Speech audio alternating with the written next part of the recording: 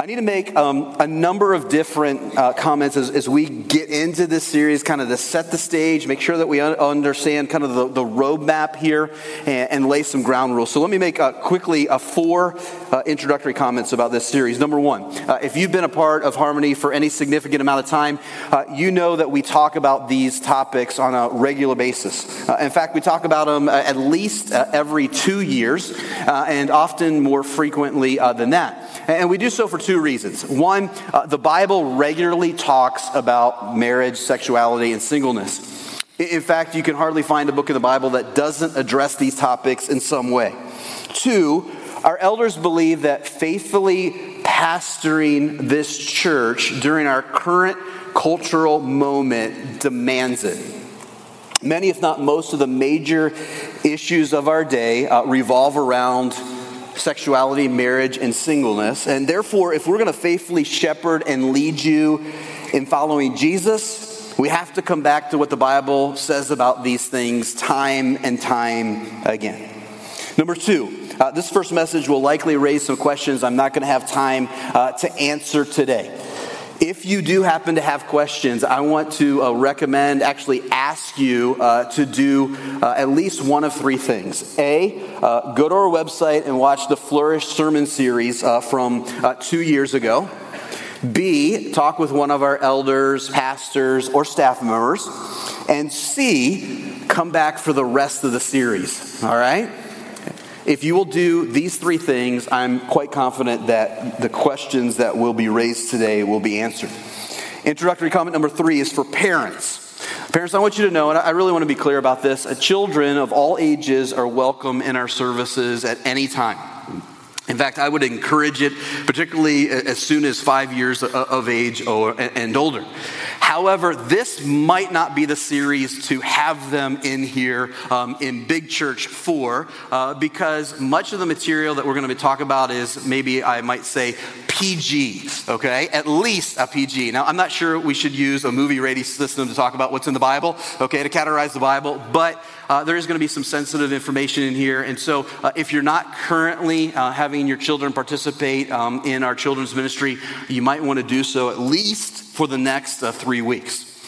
As far as other school-age children go, though, I want to strongly encourage their participation and their presence for each and every one of these messages. Our preteens and teens are learning about sexuality, marriage, and singleness from a lot of other venues, a lot of other sources, whether it's school, whether it's social media, whether it's the internet, whether it's TV. I mean, you can even go to places such as Walmart to learn about these things. In fact, did you know that you can learn a lot about sex at Walmart? More than you will ever want to, I promise you, all right? Not things that actually you would want to learn. And all joking aside, what our kids are learning from these other sources, in most cases, is harmful to their flourishing. And so of all the demographics that need to be here and need this series, our preteens and our teens need it the most. And so if you have a preteen or teen, have them here for these messages. Number 4, and this is most important, these topics are very, very sensitive. I think we all realize that. And so I want you to know right now, from the very start, our preaching team is going to do our best to deliver messages that are full of both grace and truth, of conviction and compassion. So we want to follow the example of Jesus, who did address these topics. And when he addressed them, he was always firm but loving. Firm but loving. And we're going to strive to be the same. We want to be men who are full of truth, but we're also full of tears. And that's the way that we present God's word and we present the truth to you, not fudging on it in any way, but making sure that just like Jesus did, we are showing grace, particularly to those who struggle with these issues. And since this is, if I can be honest with you, probably the most difficult job a preacher ever has, I want to ask you that you will be praying for us as we study and then deliver these messages. And I want to now pray just once again for us all as we dig in. So will you join me here? Lord, we come to you. We again, I know we just prayed, but we can, quite frankly, never pray enough. and we don't pray enough. So I'm coming to you now again in the mighty name of Jesus, and just want to ask that you will use this series in a great way. Lord, we're in a battle, we're in a war. It's not against flesh and blood, but it's against Satan himself. And he's fighting us and attacking us in these areas more than in any other area. And so, Lord, I want to pray for protection. I want to pray that we will allow your word to speak. I want to pray that we will not put up defenses, but we will allow your Holy Spirit to convict us, to challenge us, but then also to show us grace, so that there might be healing and that we may flourish as the people and as the church that you created us to. Lord, I want to pray that you will be with myself and my brothers as we bring your word. We pray that we will do so as broken men speaking to broken people with the only hope that we have, and that is the gospel of Jesus Christ. And use that gospel to do a great work in Harmony Bible Church and through Harmony Bible Church in the days ahead. For your glory, Father. Amen. All right. Now that you patiently waited, let's talk about these vases, or vases if you prefer. In fact, let's do a quick poll. How many of you say vase? Raise your hand. All right, lots of vases. Now you put your hand down. And if you still are willing to do this, how many of you say vase? Do we have any vase? Okay, we've got a few vases in here. I was guessing here in Southeast Iowa it would be predominantly vase, right? What kind of vase people? Most of us? You're vase people, okay? Just get over it, all right? So we'll go with vase in this series. Now, this first vase illustrates how God created mankind. So when God made us, he made us perfect. He made us flawless. He made us a beautiful work of art. However, that didn't last too long. And it didn't last too long because our first parents, Adam and Eve, decided that they were going to rebel against God. And when they rebelled against God, they became broken in unspeakable and in innumerable ways like this. Now, you're like, that's really dramatic. I got to be careful because when I practice this, I cut myself. So you say it's really dramatic, but actually Adam and Eve's fall into brokenness was much more dramatic than that. And when they sinned, they became again incredibly broken, like this vase. And tragically, the same thing has happened to all of us. When they were broken, we became broken. We became broken in unspeakable ways. Now the truth is that some of us here today, we feel like this vase. We come in and we know that is the reality for us. And we're literally falling apart today. Others of us feel a little broken. We've got some issues. We can see that a little bit. We're mostly holding it together, but we're definitely broken. And then there's other us who don't think that we're broken at all. We think that we've got it together. I'm looking out at a lot of people today. We got people watching online or other campuses, and most of us are trying to at least act like we're not broken today, right? That's what we do when we come and we gather as a church. But the reality is, the truth is that this is all of us. Every single one of us is broken, and we're broken in unspeakable ways, in ways that we don't even fully understand. However, that's not all of the story, right? And it's not all of the story because wonderfully, through faith in the life, death, and resurrection of Jesus Christ, God can take and does take our brokenness, and he makes us beautiful again. This vase illustrates this very truth. This vase is a artwork known as kintsugi. Kintsugi. So why don't you say, it's kind of a cool word to say, all right? And we're going to use this all throughout the series, so say it with me, kintsugi. Okay, you got to do better than that. Kintsugi. Kintsugi is a Japanese art form in which broken pottery is taken and it's put back together using a lacquer that's mixed with gold, silver, or platinum, valuable metals. So the word kintsugi means golden joinery. And in this art form, one of the unique things about it is that once this pottery is put back together, and it's put back together, by the way, not to hide the flaws, but actually to highlight them and to make them more beautiful with some type of precious metal. And once a broken pottery is put back together with kintsugi, it is both more beautiful and it is more valuable than it was before it was ever broken. Now, full disclosure, this is not actually a piece of kintsugi, all right? This is a fake. The reason this is a fake is because the one that I wanted cost $11,000. And we didn't have that in the budget. So this is the $20 version from Kohl's. Actually, at Kohl's, you never pay full price for anything because you're always going to use a coupon. And we use a coupon, and I think maybe a little Kohl's cash or something. So it's probably a $40 vase, not a $20 vase. You know how you go to Kohl's and you spend like $150? They give you the receipt and it says you saved $650 here today.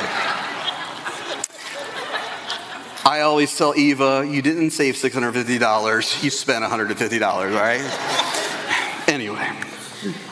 But this is a wonderful picture of what God does with us. He takes our brokenness and repairs us so that we're made beautiful again. And God doesn't repair us with gold, silver, or platinum, but you know what he repairs us with? Do you know what material he uses to put us back together again? He uses the blood of Jesus Christ. 1 Peter chapter 1, 18 through 20. Paul tells us that we were not redeemed from our broken way of life using silver or gold, but with the precious blood of Christ, a lamb without blemish or defect. That, my friends, is God's kintsugi on us. Here's the point then. We're broken. There's no way around that. But through Jesus, we're made beautiful, even more beautiful than we were before we were broken. Listen, friends, here's one of the wonderful truths that we're going to see in this series we're talking a lot about today. We're actually more beautiful than Adam and Eve were before they sinned. How is that the case? Well, because now God has taken the precious blood of his son and highlighted in some ways our defects and made them more beautiful. Jesus makes broken people beautiful. That's the theme of this series. And today we're going to look at just 3 verses where the Apostle Paul highlights this. So look with me now at 1 Corinthians chapter 6, and we're going to pick up in verse 9. He says this to the church at Corinth, "Or do you not know that the unrighteous will not inherit the kingdom of God? Do not be deceived. Neither the sexually immoral, nor idolaters, nor adulterers, nor men who practice homosexuality, nor thieves, nor the greedy, nor drunkards, nor revilers, nor swindlers will inherit the kingdom of God. And such were some of you. But you were washed, you were sanctified, you were justified in the name of the Lord Jesus Christ and by the Spirit of our God." Now this, quite honestly, is simultaneously one of the most challenging, yet also one of the most wonderful passages in the Bible. And here's what I need to tell you as we begin here. To get to the wonderful part, we first have to walk through the challenging part. So I can almost just feel the tension in the room when we read a passage like verses 9 and 10. There's tension there. But if we will walk through the tension and we will get through the difficulty, we're going to end in a really, really wonderful place. But you can't get to the wonderful place unless you go through the challenging place. So stick with me here as we walk through the difficulty of what Paul says in verses 9 and 10. And what he says is that the unrighteous will not inherit the kingdom of God. Another word for unrighteous is wrongdoers. In other words, those who do wrong will not inherit the kingdom of God. They will not go to heaven. Paul's adamant about this. Note that in the middle of verse 9, he tells the Corinthians, do not be deceived, or do not be fooled. and then goes on to list 9 different examples of wrongdoers before stating a second time that these people won't inherit God's kingdom. A contextual note here. The Corinthian culture in the first century was much like our Western culture today. It was a culture in which things like sexual immorality, idolatry, homosexuality, adultery, greed, drunkenness, and slander were not only acceptable, they were not only okay, but they were also celebrated. If you engaged in these kind of things, all right, you were applauded. Hey, yeah, great, you're doing it right. That was the kind of culture in Corinth in the first century, and that's the type of culture we have to realize that we are living in today. And just to give you one example to kind of prove this, all you have to do is go back to those Summer Olympics. I don't know if you watch the Summer Olympics or not, but in the most recent Summer Olympics, it just seemed like pretty much every promotion, every interview, every commercial, okay, was promoting the sins that we see here in verses 9 and 10. It was intentional to applaud and to celebrate these kinds of lifestyles. Now, if you didn't see the Olympics, all you have to do is turn on the TV any night of the week or go on social media, browse the internet, or again, just go to Walmart, and you can see that that is the type of culture that we are living in. But the point I want to make is that because of their culture, the Corinthian Christians, like many Christians today, were being tempted to think that these behaviors were okay for believers, that it was acceptable to live this way. And that's why Paul says, with a significant degree of alarm, don't be deceived. Don't fool yourself into thinking that people who live like this are going to find themselves in heaven. Now, let me be clear. And I want you to listen closely here. Paul's not saying that Christians don't commit the sins on this list. I, for one, can affirm that they very much do. What he is saying, though, is that those who live an unrepentant lifestyle characterized by these type of sins reveal that they aren't a part of God's kingdom, that they aren't, in fact, truly Christians. Here's how commentator David Pryor puts it. Paul is not talking about isolated acts of unrighteousness, but about a whole way of life pursued persistently by those who thus indicate that they will be aliens in the kingdom of truth and light. So, will there be people who have committed sexual immorality in heaven? The answer to that is an unqualified yes. Will there be people who have committed adultery in heaven? The answer to that is an absolute yes. Will there be people who have practiced homosexuality in heaven? Yes. How can I say that? Well, verse 11. But such were some of you. How can I say that? We have examples of that, of believers committing these type of sins in the Bible. So yes, it's not the fact that you have done those that keep you out of heaven. What keeps you out of heaven is a lifestyle where you are unrepentant about it, where you are continuing to live in it, where you are refusing to believe the truth and be saved, and recognizing that in being saved, that means you're turning from your former way of life. So I just want you to hear today, all right? Because here's the truth. I'm going to get to this in a minute. We've all committed the sins on this list, some sins on this list. So I'm not saying if you committed these sins, and Paul's not saying, more importantly, that you're not going to heaven. What I'm saying is that an unrepentant lifestyle where we're just living in these things and where you're refusing to submit to the Holy Spirit of God is going to prevent us from going to heaven. Maybe I can put it this way. Do you know the only sin that prevents someone from going to heaven?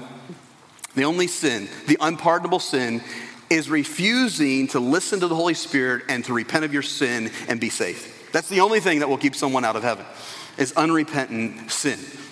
With that said, let's briefly talk about each of the 9 sins Paul lists here. All right, I'm just going to give you a brief overview. What's sexual immorality? This is a big word. We're going to talk a lot more about it next week. But sexual immorality is any sexual activity outside of a marriage between a man and a woman. Idolatry is putting something before God. Adultery is sexual activity between a married person and someone they're not married to. I think homosexuality is self-explanatory, but while the reference here in verse 10 is specifically to men, Other places in Scripture, most notably Romans 1, prohibit this activity for women as well. Thieves refers to stealing. Greediness is always striving for more and lacking generosity. Being a drunkard means repeatedly being controlled by alcohol or other substances. Reviling is slandering others. And swindling is cheating or defrauding others. Now, I want to point out that what Paul says here is challenging on at least two levels. First, it's challenging because it sounds so harsh and judgmental to our 21st century ears. Doesn't it? I mean, can you admit that it does, right? Can you admit that you cringe at least a little bit when you read verses 9 and 10? I think if you would say that you don't cringe at least a little bit, you're being dishonest, which is on a list of another sins that Paul has in the New Testament, all right? Lying is sin too. And I got to admit to you, these verses are verses that could make a preacher tremble in the day and age that we live in. And let me tell you why. The reason why is that we're regularly drinking in the cultural Kool-Aid that tells us that no one has the right to tell us how to live, especially when it comes to things like sex and marriage. Our culture, almost ad nauseum these days, preaches that we should be able to determine for ourselves what is right and wrong based upon whatever we feel is right or wrong in that moment. And therefore, any pronouncement that the way we might be living or the choices we might be making is sin and could preclude us from heaven is extremely difficult for us to accept. We just need to realize this, that we're living in this culture, in this time where we're just inundated constantly with this idea that we should be able to self-determine what is right and wrong for us. And we should be able to choose, and nobody has the right to tell us any different. We are self-determinate, and we are proud of it, and we want that to be the case. Now, you would probably not say that is the way that you think, but I am telling you that your culture influences the way that you think. And so you I somewhat react negatively to what Paul says in verses 9 and 10. Now, here's the problem.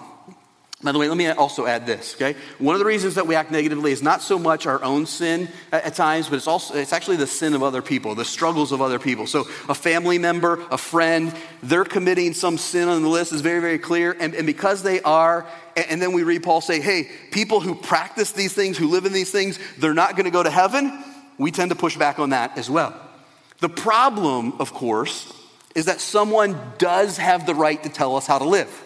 Someone does have the right to tell us what is right and wrong. Someone does have the right to determine who is allowed into God's kingdom.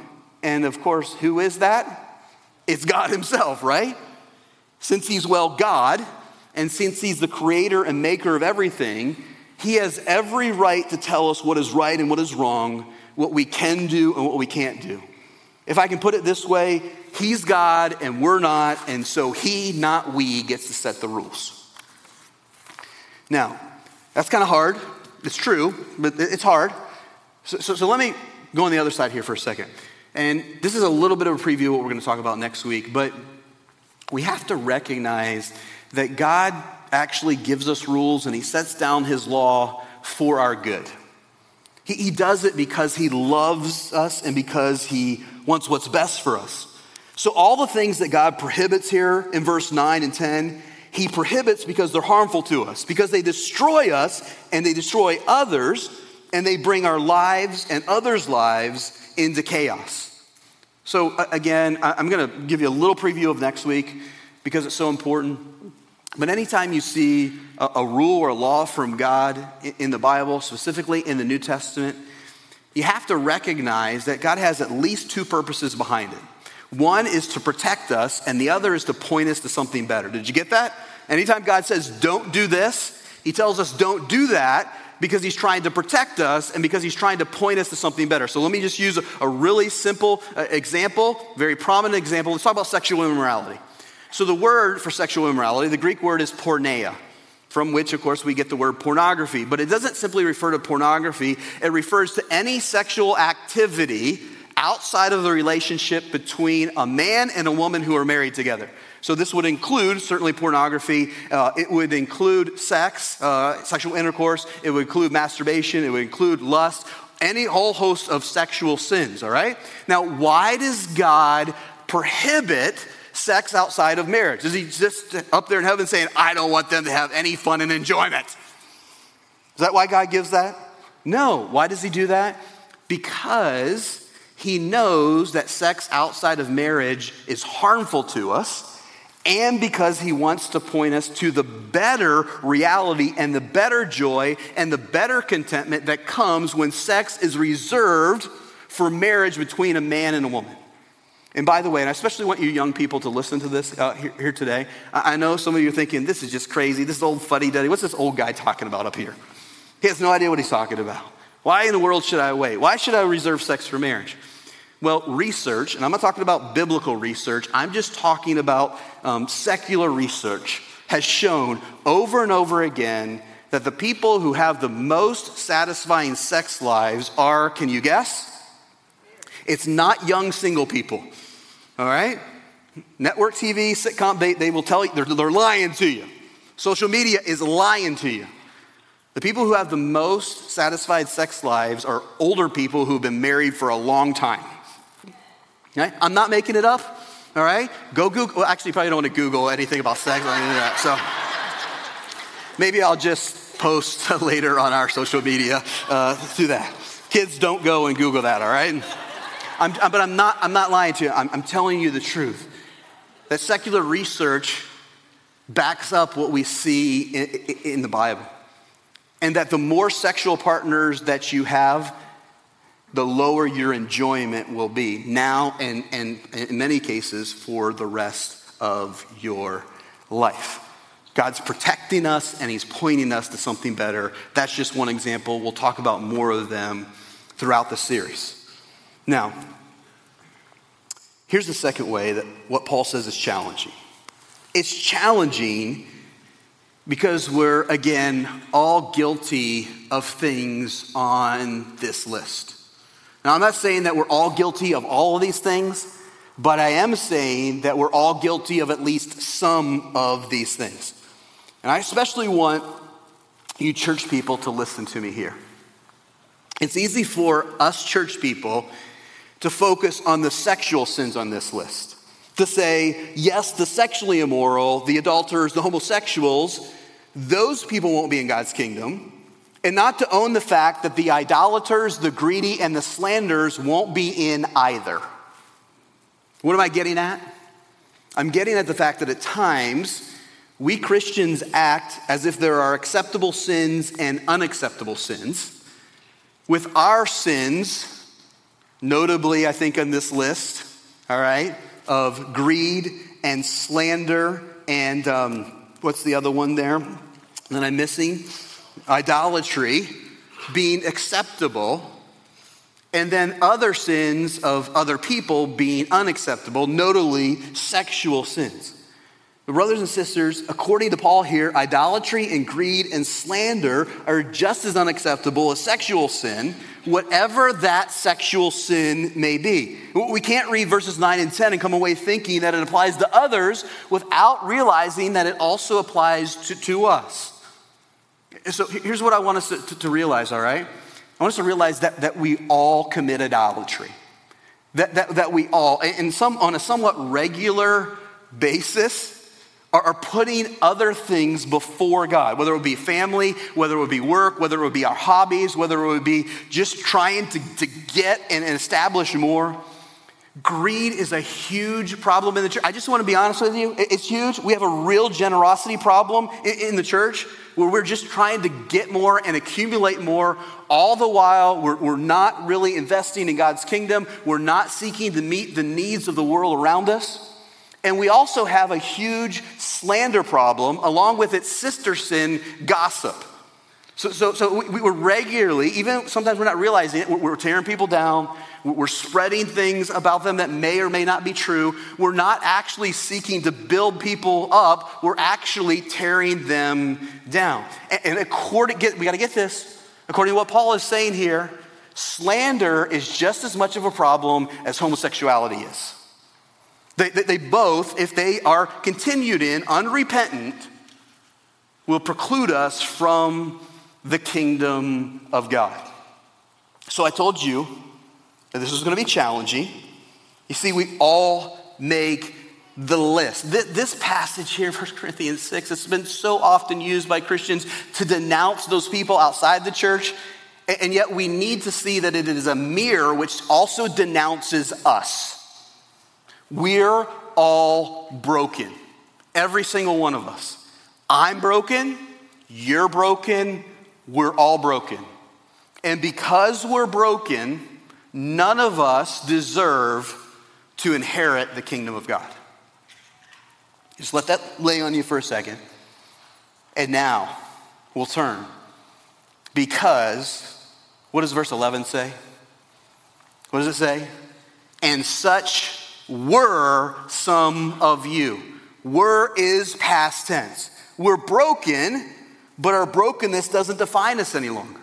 And it doesn't define us any longer because we were washed. We were sanctified. We were justified in the name of the Lord Jesus Christ and by the Spirit of our God. So listen, we're broken. All of us are broken, but we're beautiful. We're broken, but in Jesus, through faith in what he has done, we are beautiful. God makes us beautiful. I know you men, by the way, have a hard time thinking of yourself as beautiful, right? We don't like to think of ourselves as beautiful. But I have heard some of you call that buck you just killed beautiful. And I think I probably also heard some of you say that your truck is beautiful. So just accept it. Get over it. Actually, don't. Accept it and rejoice over it. If you're a believer in Jesus Christ, God says you are beautiful. He has taken your brokenness and he has made you beautiful. There are three words that Paul uses to describe how God makes us beautiful through Jesus: washed, sanctified, and justified. These are three words that depict different aspects of salvation. I could talk at length about them, but let me just give you an overview. Washed means to be cleansed from filth. It refers to how the stains of our sin have been removed. Sanctified means to be set apart as holy. It refers to how we've been released from the grip of sin. Justified means to be declared not guilty and righteous in God's sight. It refers to the fact that God no longer relates to us based on our sin, but rather based on Jesus' perfect life. So this here represents the fact that we've been cleaned of our sin. God doesn't see it anymore. It reflects the fact that we are now holy. God has set us apart from sin. He's released the grip of sin in our lives.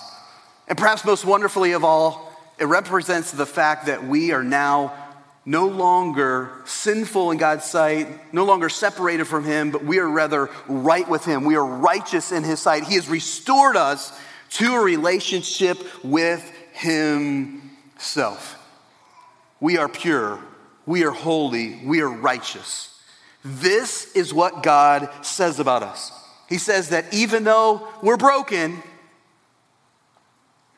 through Jesus, we've been made beautiful. Let me unpack this practically for you. I can think of at least three possible applications. First, if you haven't been washed, sanctified, and justified, if you haven't been made beautiful, be made beautiful through faith in Jesus Christ today. Paul says, you were washed, sanctified, and justified in the name of the Lord Jesus Christ. Which means that God makes us beautiful through faith in who Jesus is and what Jesus has done. You see, Jesus is God's son who came to this earth and he lived a perfect life. And then he died the death that we deserve, taking the penalty for our sin. And when we believe this, God takes Jesus' perfect life and credits it to us, so that now God no longer relates to us based on our sins and our brokenness, but rather based upon Jesus' perfection. This is the most wonderful truth in the world, that through faith in Jesus, you can now relate to God, and God can relate to you, not based on your track record, which is this, but based on Jesus' perfect life, which means you can relate to him like this, and he can relate to you. And all you have to do, listen, all you have to do is place your faith in Jesus. All you have to do is believe that he's God's son who lived that perfect life. You don't, you can't, died the death you deserve, paying the penalty for your sin, rose 3 days later so that through faith in him, your sins are forgiven, and now you are perfect and holy and beautiful in God's sight, and you will be that way forever. And I want to be really, really clear. You don't have to clean yourself up in order for God to make you beautiful. God makes you beautiful, and then he begins to clean you up. So you don't have to try to put your pieces of your life back together, which is what we try to do, right? We try to crumble all these things together and make something out of our life. You don't have to do that for Jesus to make you beautiful. In fact, guess what? You can't do it. You cannot do it. But he'll do it for you for free. He'll do it for you without trying. All you have to do is believe. All you have to do is surrender your life to him. And so if you never have before, surrender your life to Jesus, and he'll take your brokenness, he'll make you beautiful in God's sight, and then you'll get the Holy Spirit living in you, and he'll begin to make you into a person who actually lives out the beauty that you already have. So here's the truth. I am beautiful in God's sight, and yet I'm not completely there yet, right? God's still working on me. You know what I'm talking about here? God's still working on you. And when we believe in Jesus Christ, God now relates to us as beautiful, and then he gives us his Holy Spirit who begins to work in us so that we live a beautiful life. Which leads to the second application. The second application is this: if you've been made beautiful, be challenged today to live like it. If you've been made beautiful, be challenged today to live like it. Paul's primary concern, by the way, in this passage is that the Corinthian Christians were going back to living the way that they had lived before they had come to faith in Jesus Christ. So they had been living in all of these sins. They had been living this lifestyle. They had been saved. God had made them beautiful. And now they're going back and they're living out of brokenness. They're living out of brokenness, not out of beauty. Let me ask you today, are you living out of brokenness? Or are you living out of beauty? Are you being what God has made you by grace? Are you being what you are? If you're a believer in Jesus Christ, you are beautiful. Are you striving to live a beautiful life? A life of purity, a life of holiness, a life of righteousness? Or are you living in your brokenness? Which one is it? What we're going to work really hard at and talk a lot about is how do we live out the reality of the beauty that we have in Jesus Christ. This is what we are. Now the call for us in our lives is to live like that, to live a life that reflects our beauty, not our brokenness. By the way, this is the motivation for living a life of beauty. We don't try to live a life of beauty so that God will make us beautiful. We're already beautiful. Most wonderful truth here, again, is the fact that God has made us beautiful through the blood of his son. God sent his son to die in your place, to shed his blood, to give his life so that now this is you. This is you. And because he has done that, allow that to be the motivation and the power for living a beautiful life. Third, I want to close now by speaking to those who struggle to see yourself as beautiful.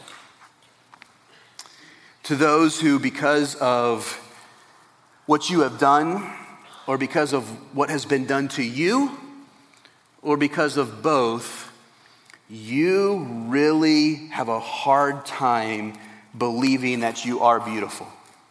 So you believe in Jesus, you're a follower of Jesus. But because of what you've done, sins you've committed, sin that's been committed against you, probably in most cases because of both of those things, you're like, I just don't see the beauty. All I see is the brokenness. And if this is you today, and I know this is true for many of you, I want to say two things to you. One, I want to tell you, you are not alone. You are not alone. You're not alone. There are a lot of people in the room with you today who struggle to see themselves as beautiful because of what they've done and what has been done to them. I struggle to see myself as beautiful because of what I have done and what has been done to me. And I'm not just saying that for effect. And I can tell you again, there are lots we try to cover this up, right? And it's really not good for us at all. We try to cover this up because then we come into a gathering like this and we think, hey, all these people got it together. I'm the only one that's a mess. And I just want to tell you, after 10 years of pastoring this church, y'all mess, okay? You are. And I'm right there in that mess with you. And we can laugh about it all we want, but it's true. One of the things we talk about as elder and pastor team on a somewhat regular basis is that every family and every individual is a mess. We've all got skeletons in the closet. We've all got issues. We've all got problems. And one of the things that we really need to grow in as a church is owning our brokenness and being willing to admit it and be transparent and real about it so that we can help one another to live beautiful lives. It's really hard to live a beautiful life if you're not willing to be open about your brokenness.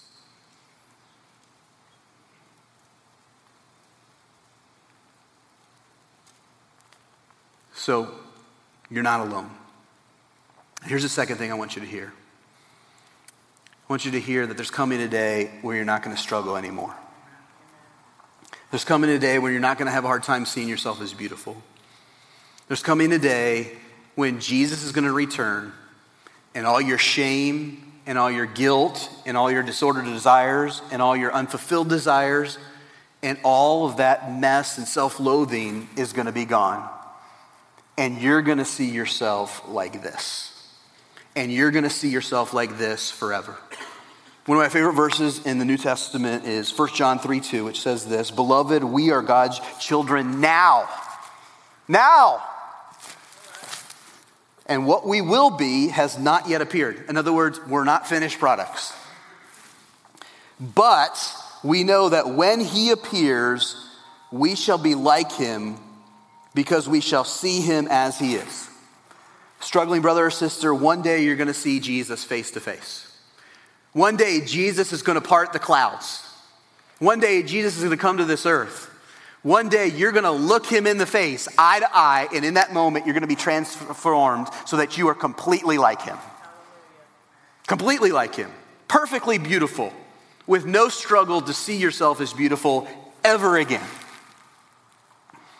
And what I want to say to you as we end, I'm really done with this, is what we must do is we must hold fast to that truth. We must long for that day. We must look for Jesus' return. We must remember that it's coming soon. Not someday, but soon. Are we looking forward to that day? Let's look forward to that day. Listen, let's look forward to that day, realizing that on our day, that day, all of our struggles, all of our difficulties, all of our supposed ugliness, all our brokenness is going to be gone. It's going to be gone forever. So let's hold fast. Let's look to that day. Because as we do, the Holy Spirit will help us to see ourselves as beautiful. It will help us to see others as beautiful. And it will help us to be a light to a broken world that needs to be made beautiful as well. Let's pray.